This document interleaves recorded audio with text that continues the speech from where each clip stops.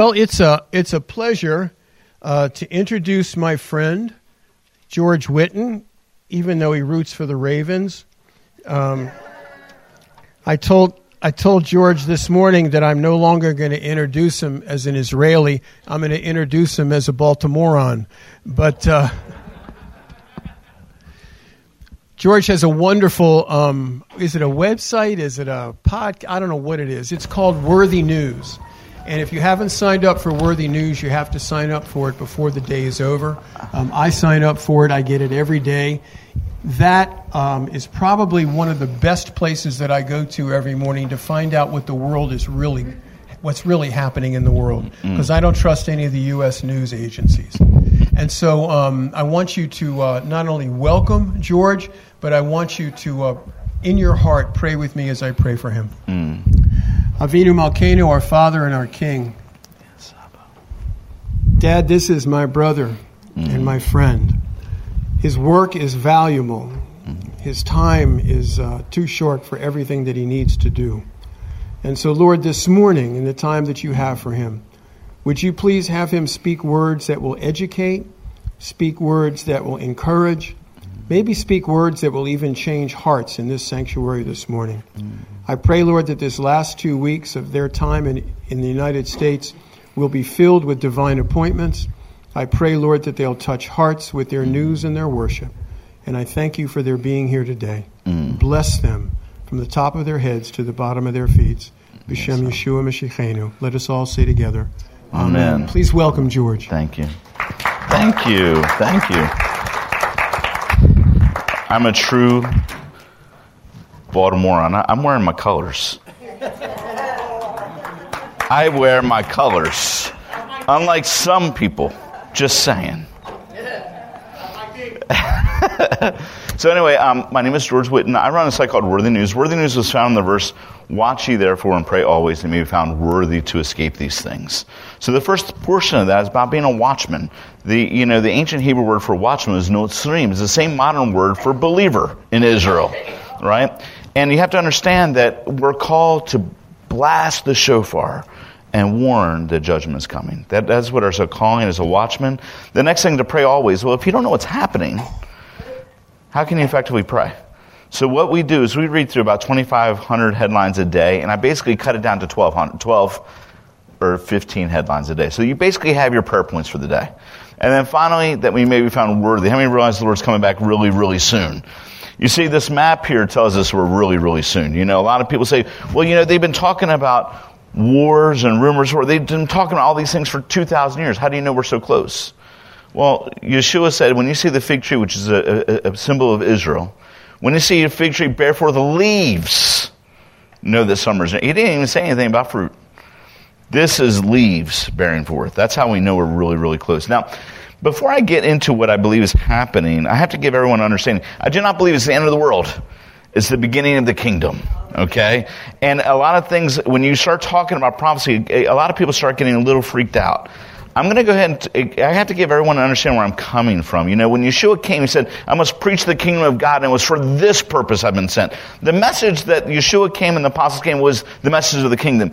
When Yeshua rose again from the dead, right, he presented himself for 40 days. What was he doing for 40 days? He was presenting the kingdom. Right? The very last verse of Acts was Paul proclaiming the kingdom, right? So at the beginning of Acts, the end of Acts is about the kingdom. Guess what? The message is about the kingdom, right? And the message of the kingdom always began with the word repent. Repent, therefore, right? Now, I love preaching out of this particular passage because it gives you the twofold understanding of repentance. First, repent that your sins may be blotted out. There is a repentance that we turn to God, that we realize that we cannot save ourselves, that our sins are too great, and that the Lord provided for us a lamb. The Lamb of God from the foundation of the world, Yeshua died for us, and through him we have forgiveness of sin. That your sins may be blotted out. There's a repentance. They turn to God that your sins may be blotted out. But then there's also this understanding so that there may come seasons of refreshing. That word refreshing is revival, right? I don't live every day repenting to get saved every day. I know the day I got saved. But I know that I have to live in a state of repentance so I may live in a season of revival all the time. We don't talk about every revival I ever studied.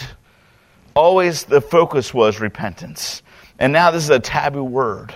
we have to understand that this is how revival comes. That then we come the season of refreshing. Now, verse 21, whom heaven must receive, talking about Yeshua, to the times of the restoration of all things. That God is restoring everything. Now notice here, whereof God spoke by the mouth of the holy prophets. The message of the kingdom is not really found in the Brit Hadashah. The message of the kingdom is actually found in the Tanakh, in the Old Covenant. When Yeshua and the disciples preached the message of the kingdom, there was no Brit Hadashah to teach out of. Where were they teaching the message of the kingdom from? From the Tanakh. Okay? Now this passage here in Matthew 19, surely I say to you, in the regeneration, this is one of the few times this is used in the scriptures. It's only used 3 times in the entire New Testament. It is the word palingenesi, means return to Genesis. Right? You're going to understand something, that you're going to understand, ready? The end from the beginning. If you really want to understand Revelation, really want to understand the last days, you really have to study Genesis and Exodus. Because the message of the kingdom is buried inside of that. In Isaiah it says, the leopard shall dwell with the lamb. Right? It talks about the wolf shall dwell with the lamb. It talks about the leopard shall dwell with the young goat. It talks about a child playing with snakes. Okay? Now get this. What we're talking about is the restoration of the animal kingdom. When we talk about the restoration of all things, and God's restoring everything that was lost in Genesis, part of that restoration is animals. Right? When Adam named the lion, he wasn't worried about getting eaten. Okay? There's some people that say we're in the kingdom now. Right? And in some respects that's true. Right? If you truly are born again, the kingdom of God is within you. Right? But we pray the Lord's Prayer all the thy will be done, thy kingdom what? Come. It ain't here yet. For those that say that we're in the kingdom now, and they refuse to understand these things, just tell them to go to the zoo, jump into the lion's cage. He will be in the kingdom today. Just saying. Okay, now, very happy about this. In Zephaniah, it says, I will turn to the peoples a pure language, that they may call upon the name of Jehovah to serve him with one consent. Ready? In the future, ready? We're all going to speak a common language. There's no translator. If you're a translator, you've lost your job in the kingdom. What we're talking about, ready, is a time before Babel. You see, we read in Revelation 17:18 that God is going to destroy Babylon. Right? He's going to destroy that whole system that separated us. In the future, right, we will all understand one another. I love this idea. You know, I've been married 17 years. I can't wait. My wife will finally understand me in the future. Just saying. Anyway, so you have to understand that God's restoring everything. Now, part of the God's plan is restoring people from everywhere. He's restoring people from every tribe and language and people and nation. That God's plan of restoration is restoring people from everywhere. And part of this, right, is to make them a kingdom and priest to our God. That was the original intent for our creation, right, was to create a peoples that would worship God, right? Now it says they shall reign on what? In heaven? No, it says reign on the earth. Why? In Genesis 1 we read that God told Adam, I will give you dominion over the earth. God's restoring everything back. Now, there is a new heavens and new earth. That is after. But that doesn't negate the fact that he's coming back for 1,000 years. It doesn't negate the fact that we are going to reign on something, that God's restoring dominion back to us. This is the original intent for Israel, right? They should be a kingdom of priests. And now if you're in the Messiah, right, you're part of this royal priesthood. You see, God's creating for himself a people. See, we were once outside of all these covenant promises, but now you're part of God's people. Now, some people say, ready, that the Gentiles have replaced the Jewish people. That there's no place for them. That's not what the Bible talks about at all. What God is in the business of doing is restoring what was lost. Ready? For Gentiles, right, they were once outside of all the promises. What do we read in Genesis? We read Abraham was a father of what? Many nations. Not a nation, nations. That the promises through Abraham were to spread out to every tribe, nation, and tongue. If you believe, right, that you're called Abraham's seed, right? What is he talking about? Well, he's talking about restoring back Gentiles who are outside of all the promises.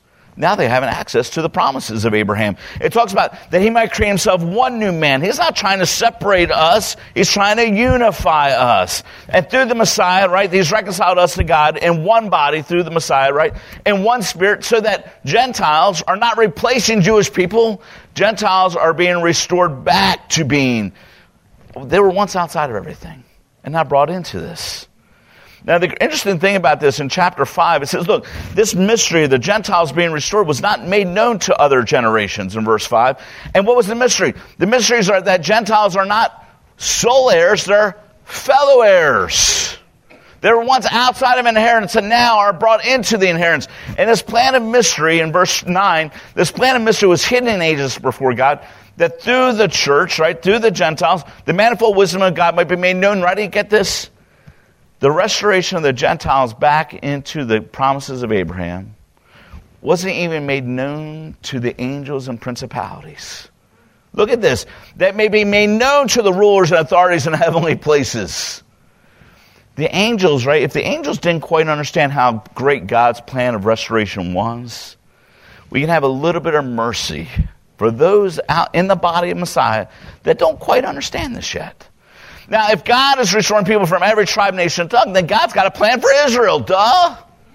I mean, why would he have forgotten? So look, in Acts chapter 1, the disciples said, Lord, is this time to restore the kingdom of Israel? He says, it's not for you to know the times or the seasons. Where are we? We realize in Romans 11, it says, look, blindness in part has happened in Israel until what? Till the fullness of the nations have come in. That God's at work restoring the nations, and then what happens?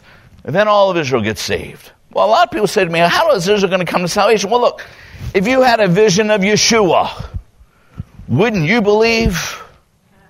Right? And they shall look upon me, and I'll pour upon the house of David and upon the house of Jerusalem the spirit of grace and they shall look upon me whom they have pierced. Right? What is he talking about? He's talking about a vision of Yeshua. Now, what happens if they die without the Messiah right now? Well, guess what? Yeshua said, I'm the way, the truth, and life. No man comes to the Father but by me. Ready? There was not a Gentile present. There's not another covenant way in. We all come in through the same way. Right? Now, where are we prophetically with the Jewish people? The Jewish people right now are at the physical restoration. And Ezekiel 37, when he talks about these things, talks about, look, there was bones together, flesh upon them. But notice this, there was no breath in them. There's no spirit in them. Right? There's a lot of people that say that the Jewish people back to Israel is the restoration of Israel. It is not yet. We're only halfway through. Because now we realize in verse 14, and I will put my spirit within you, and you shall live. And then you shall know. So right now we're waiting the spiritual restoration of Israel. Right now we are seeing these things play out. And so now that we're talking about prophecy, my understanding of prophecy is that God's got a plan. He's got a plan of restoring people back to all the promises, that everyone, every nation, tribe, and tongue has a promised inheritance through the Jewish Messiah, that all these things are going to be working out. God has got a plan. He is not trying to destroy us. He's trying to redeem us. Okay? It's not the end of the world. It's just the beginning of the kingdom. See, prophecy is for upbuilding, encouragement, and comfort. You actually should be comforted to understand what is happening. So you're going to hear about wars and rumors of wars, right? But notice what it says here. See that you're not troubled. If you're freaking out, that means you're breaking a commandment of Yeshua. Okay? Now look, we're going to hear about these things. Now, before I get into this, I have to give you an understanding that history, we hear the saying, history repeats itself, right?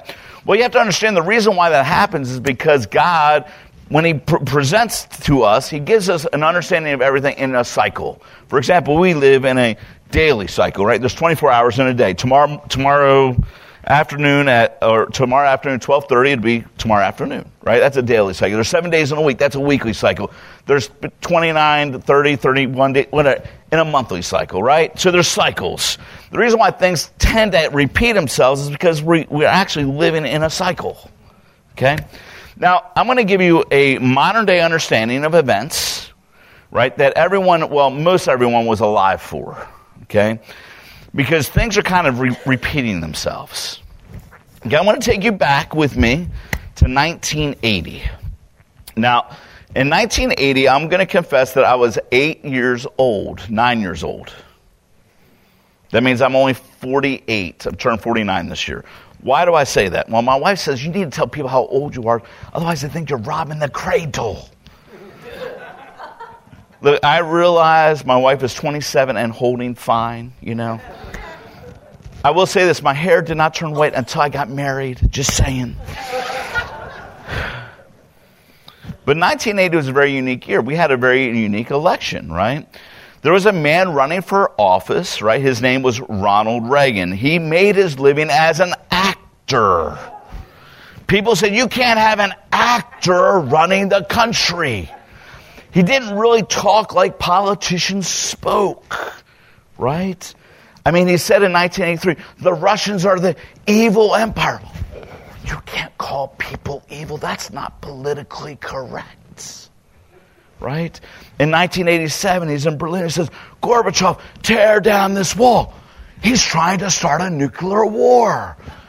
He wants more money for nukes. Are you crazy? I grew up under the Cold War, right?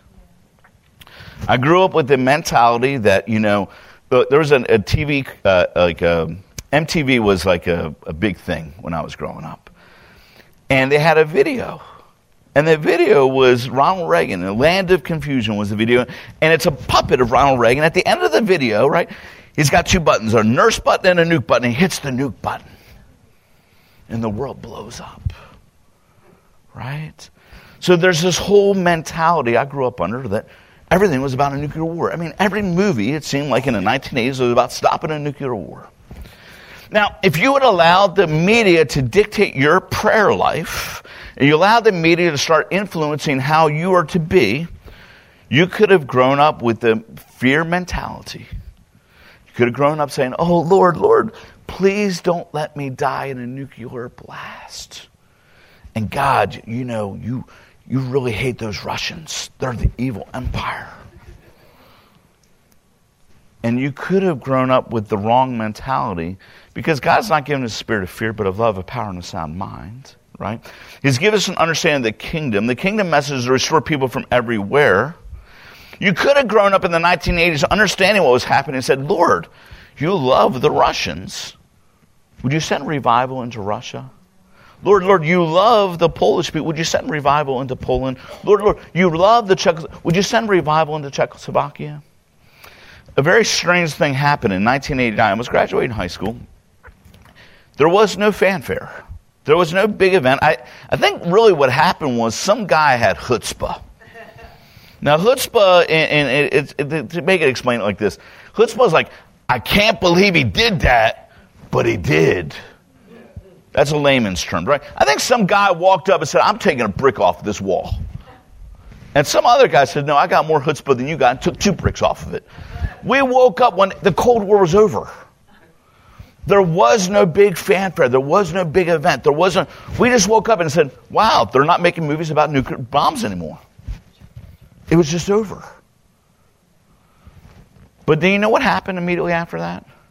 Revivals broke out in Russia, in Poland, in Czechoslovakia. All these nations that couldn't have the gospel, all of a sudden, people are flooding the nations are coming in. See, one, right, is an understanding of praying into the prophetic plan of God. The other is praying in a basis of fear. Okay? So, how many believe that God loves the North Koreans? See, I believe God loves the North Koreans. Okay? Now, a little history lesson. In 1949, there was a communist revolution that took place in China. They took over China. By 1953, there were no missionaries in China. And this anti-God communist system was trying to be spread across the entire Asian continent. It was trying to be spread into the Koreas. In 1940, there was the beginning of a revival that was breaking out in Korea. And would you believe it? There was the United States that stepped in to stop the overflow of communism, and Korea was divided in half. Now, South Korea, right, the revival continued and exploded. Right? Some 25% or so of South Koreans are believers in the gospel. Now, the South Koreans, ready for this? South Korea is one of the richest countries in the world now. Before, they were completely impoverished. Now, it's the 11th richest country in the entire world. My phone, which I don't have on me, is a Samsung phone. Now, where's that made? That was made in South Korea. This is not an LG TV, but if you had an LG TV, that's made in South Korea. If you have a Kia car, it's made in South Korea. South Korea is blessed. North Korea is starving. North Korea is in the middle of a situation, and I believe things are getting ready to take place because I really believe there's going to be a revival coming. History is repeating itself. We have a man that ran for president, and people said, he can't run the country. We shouldn't touch him. God sets up kings.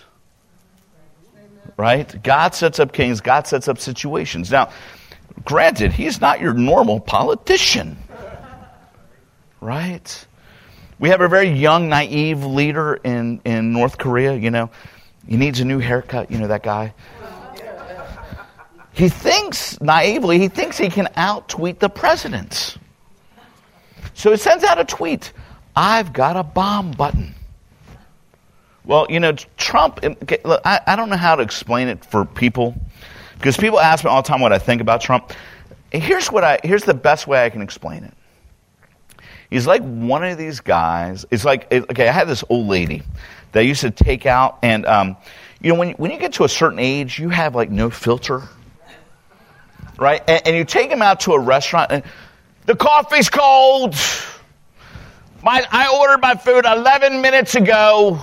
Like, you're like terrified to be out in public with this person. This is Donald Trump. No filter Trump, right? Sends out a tweet. I've got a bigger bomb button and my bomb button works. The world is going crazy. The media is building up the hysteria. It's building up this whole antagonism. You ready? 3 weeks after that, there's a bomb alert. There's a tweet that goes out. The North Koreans have just fired a nuclear missile that's going to land in Hawaii in 25 minutes. Hawaiians thought they were going to die. The governor apologized. He said, look, I don't know how the tweet went out, but I forgot my Twitter password. Couldn't delete the tweets. What was happening? God was using a war and a rumor of war to really shake Hawaiians. What would have happened if you only had 25 minutes left to live? Okay? See, if you understand what's happening, you'll allow the situation to understand, hey, God's got a plan for North Korea. God uses kings and uses people we don't understand. But God's plan is going to be fulfilled. So are you going to start praying now for the revival in North Korea? Because, see, I think what's going to happen in the near future is a thing that we don't understand. The Berlin Wall came down. We didn't understand what happened. I think what's going to happen is this demilitarized zone that separates North Korea and South Korea happens. The North Koreans that have been starving are going to walk for the first time into South Korea. And they're going to see these giant buildings. And they're going to see these people that are throwing away food. And they're going to ask a very simple question. How is it that you're so blessed and we've been starving? 25% of them are going to say, well, you know, I believe in Jesus. Maybe I should believe in Jesus. That's what's going to happen. God has got a plan. Now I've kind of set you up for the stage because, you know, I live in this tiny little country. You know, we're surrounded by 500 million Muslims that love us to death. And everyone can really freak out about everything that's taking place. Right? But I want to explain something. God has actually got a plan. The Bible not only talks about the restoration of Israel, it actually talks about the restoration of Egypt. It actually talks about the restoration of Assyria. It says, blessed is by people Egypt, and Assyria, the work of my hands, and Israel, my inheritance. That God's got a plan for the entire Middle East. Now, I don't have time to talk about the entire Middle East, but I will talk about what I think is happening next. I think the next event is actually going to be taking place in Iran. We have a situation now. Everything seems to be really intense in Iran, but most people don't realize there's actually two things happening in Iran. There's one revolution that's saying death to America and death to Israel, but inside of Iran, there's a counter-revolution They started chanting death to Palestine, right? They were starting to chant death to the dictator. About a month ago, the protest against the government was so strong that they turned off the internet, and there was a massacre in the streets of Iran. We don't know how bad that was. But there's a revolution taking place. Now, in the Bible, it doesn't say Iran. It does use the word Elam, E-L-A-M. Elam is this orange area. If you see the orange area, it's actually inside the modern state of Iran. Now, the Bible talks about Elam in Jeremiah. It says, "Behold, the Lord of hosts, I will break the bow of Elam." And it talks about a mass disbursement. It says, "And I'll bring upon Elam the four winds from the four quarters of heaven, and they will scatter them to all those winds. And there's no nation which those are driven out of Elam shall not come." So it talks about a mass diaspora. Diaspora is when people flee a nation. That's what happened to the Jewish people in 70 AD. When the temple was destroyed, the diaspora took place. The Jewish people were scattered across the world. It actually talks about this. And this is a Migration Policy Institute, which is basically it's a foundation that studies people coming and going. Well, it talks about in Iran there was a mass diaspora. In the article, it says, look, it was because of the Islamic Revolution that took place in 1978 and 1979, because of this theocracy, it prompted the largest emigration. Immigration is when people come to your nation. Emigration is when people flee your nation. Right? So now let's continue on. It says, look, verse 37, "I will bring disaster upon them. My fierce anger declares the Lord. I will send the sword after them until I consume them." And if you stop there, he said, there's a war coming. There's a war coming, but not for the purpose that you think. God's not trying to destroy them. God is trying to redeem them. Look, "And I will set up my throne in Elam." God is trying to set up his throne in every tribe, nation, and tongue. He's actually, what does he have to do? He has to destroy the kings and their officials. Why does not revival just break out in Iran? Well, because the mullahs and the Ayatollah Khomeini, they have such a Islamic theocracy going on that if you believe this Bible that we believe, you're thrown in jail. So God has to deal with them. So when you read about Donald Trump taking out a general, it's actually prophetic. Just don't tell him that. He doesn't need any more ego, prof. But we have to understand that some things are talking about what is happening. This is how we know this is a prophecy of the last days. This is in the latter days. That word in the latter days is a phrase in Hebrew, is Achri Hayamim. It literally means in the end of days. This is used talking about the Jewish people coming back to the land. It's used when talking about the Lord establishing his house on top of the mountains. And the Torah shall go forth from Jerusalem in Isaiah 2. It's used talking about the Gog-Magog war. And it's used here. God is not trying to destroy Iran. Look what he's saying. He says, "I will restore the fortunes of Iran." See, there's actually a revival taking place in Iran. There was 100,000 believers in 1994. Now there's 3 million believers. There's a massive explosion of the gospel taking place. But I fear what's happening is that we allow the media and we allow the world to dictate who we are. We're kings and priests of the Most High God, right? We're called to intercede. We're called to understand our prophetic role, right? See, most people are dealing with what I call the Jonah complex. Now, people will say, what's the Jonah complex? You will not find it anywhere. This is me trying to explain something. Jonah was the prophet that was swallowed up by a great fish, and we know the story. Most people never study the context of Jonah. Jonah lived during the time of the Assyrian Empire. The Assyrians were like the terrorists of terrorists. They were the ones that came up with the idea of crucifixion. They would go ahead, they would target those people that were the troublemakers. Mr. Dennis Karp, I'm just saying. He would be the first one in this room to be up. Praise God. And the reason why is because they would want every one of you to be under fear. So this is how they ruled. They ruled with this fear mandate. So in Jonah's day, who would they be the people that they would be crucified? Wouldn't you think they would be taking the prophets? The friends of Jonah, right? The other thing that happened during the Assyrians was they were the ones that actually caused the 10 tribes of Israel to disperse. Now, when we hear this tribe, the lost 10 tribes of Israel, it happened during the Assyrian Empire. See, the Assyrians were very interesting. They realized their empire spread from all the way from Egypt all the way into basically Iran and all across the Middle East. It was so big that their armies couldn't control such a vast area. So you know what they did? They picked up towns. They picked up a town in the Galilee and put it into Iran. Take a town in Iran and put it into Israel. Take another town and put it into Egypt. Take another town in Egypt, put it into... And so by the time that Yeshua came, the Galilee was so full of people that were Israelis. They weren't Jews. Where did they come from? How did they get there? It came from the Assyrians. That's why the rabbi said, what good thing could come out of the Galilee?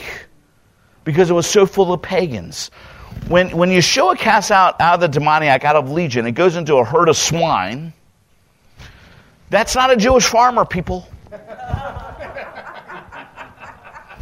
Where did that pig farmer come from? It came from the Assyrians. Okay, so let me put you into context. Here is Jonah. God says, you need to go to Nineveh. God, don't you know they're terrorists? God, don't you realize they've taken our people, the land that you promised us, the land of milk and honey that you promised, and put us into pagan lands. And worse than that, God, they've taken these pagans and they brought their idols and they brought them into the land. They polluted the land, God. You don't want me to go to Nineveh. No, Nineveh is east. Jonah goes to Tarshish, goes to Joppa to go to Tarshish. Tarshish is in Spain, people. God says go east. He's going west. And he ain't just going west. He run all the way to the end of the world. Now, we know what happens. Look, if you got swallowed up by a great fish and you were sitting there for 3 days and 3 nights in the belly of a fish with all the whale guts and stuff, you change your mind too. He goes. He preaches. This is the only place in the Bible where I ever found where a prophet actually preached the word and the entire city came to faith. He actually led the greatest revival in the world. And he says, oh God, it's better for me to die than to live. He actually led the greatest revival and said, God, will you just please kill me? And look, he said, God says, should I not pity Nineveh, those that don't know their right hand from their left? See, I believe what can happen is we can get so caught up. They're calling death to America. God, you need to wipe them out. God, they're calling death to Israel. God, you need to wipe them out. They're calling for the destruction of the Holy Land. God, you need to wipe them out. And not even realize you're dealing with the same thing that Jonah was dealing with. And that subtle thing can happen. Listen, we're alive and we're seeing the books opened. Look what happened in Daniel. Daniel opened up the book of Jeremiah and said, look, we're coming back home. 70 years are determined. I'm coming back home. Does Daniel say, you know what? Since we're going home, maybe I should pack my bags? Look, I realize we see all the prophecies all are opened up. We realize that we're almost home. It's not time to pack your bags, people.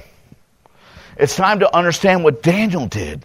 Daniel, when he saw this, he said, you know what? I'm going to start praying into the prophetic word. I'm going to pray. Look what he does. The prophet. I guarantee you, he probably didn't need to repent. Not like we do. What is Daniel? He's repenting in sackcloth and ashes with fasting. He's interceding for the nation. He actually takes his understanding of where he was in prophecy and says, I'm jumping into the prophecy. I'm fulfilling it. And what happens is, when he actually starts doing this, there's a war that breaks out in heaven. From the first day, this is Gabriel talking to Daniel in the next chapter. He says, for the first day you set your heart to understand. What happens is there was a battle that takes place. Gabriel's fighting the prince of Persia, which is modern day Iran. Gabriel's not fighting a person, he's fighting a principality. And the principalities are fighting, and they're fighting for 21 days until Michael the archangel came to assist him. Daniel, taking upon himself, understanding where he was in prophecy, was praying into the prophetic word, it was actually creating a war. And in this war, it was to help us understand what would happen to your people in the end of days. See, we have a role. We're all called to be watchmen.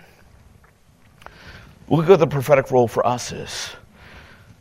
I've established watchmen on your walls of Jerusalem.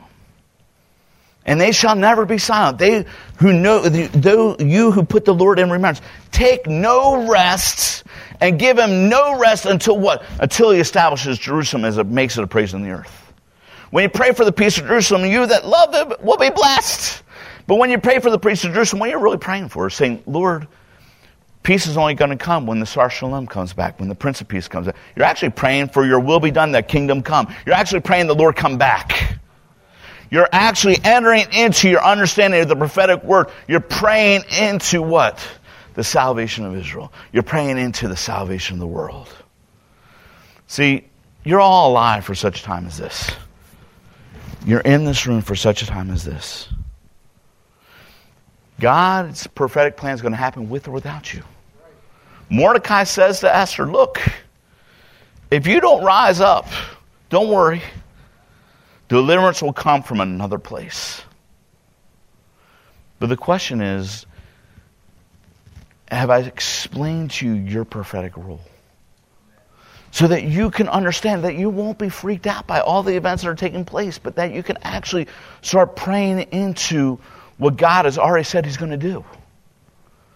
He's already going to restore North Korea.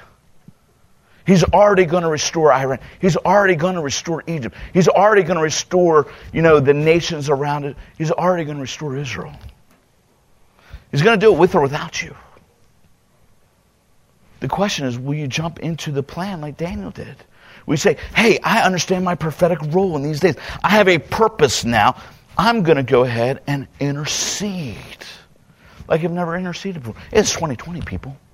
It is a new year. It is a new decade. It is an understanding of who we are. We're kings and priests of the Most High God. We're called to shake up. We're called to walk around with a little bit of chutzpah in our step. We're called to take down walls.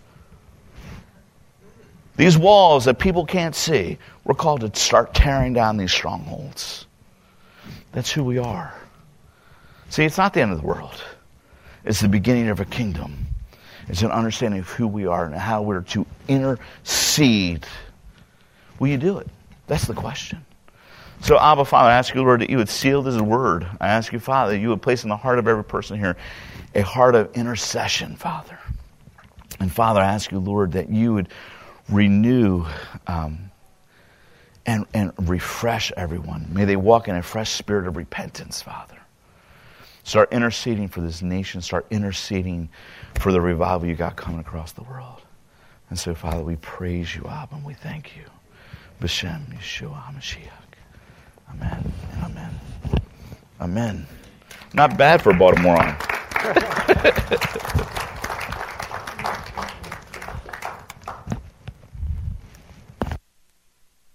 Were you blessed? Have you ever listened so fast in your life? I want to remind you that there's a basket there for a love offering for George and Baht and the family. My check's already in there.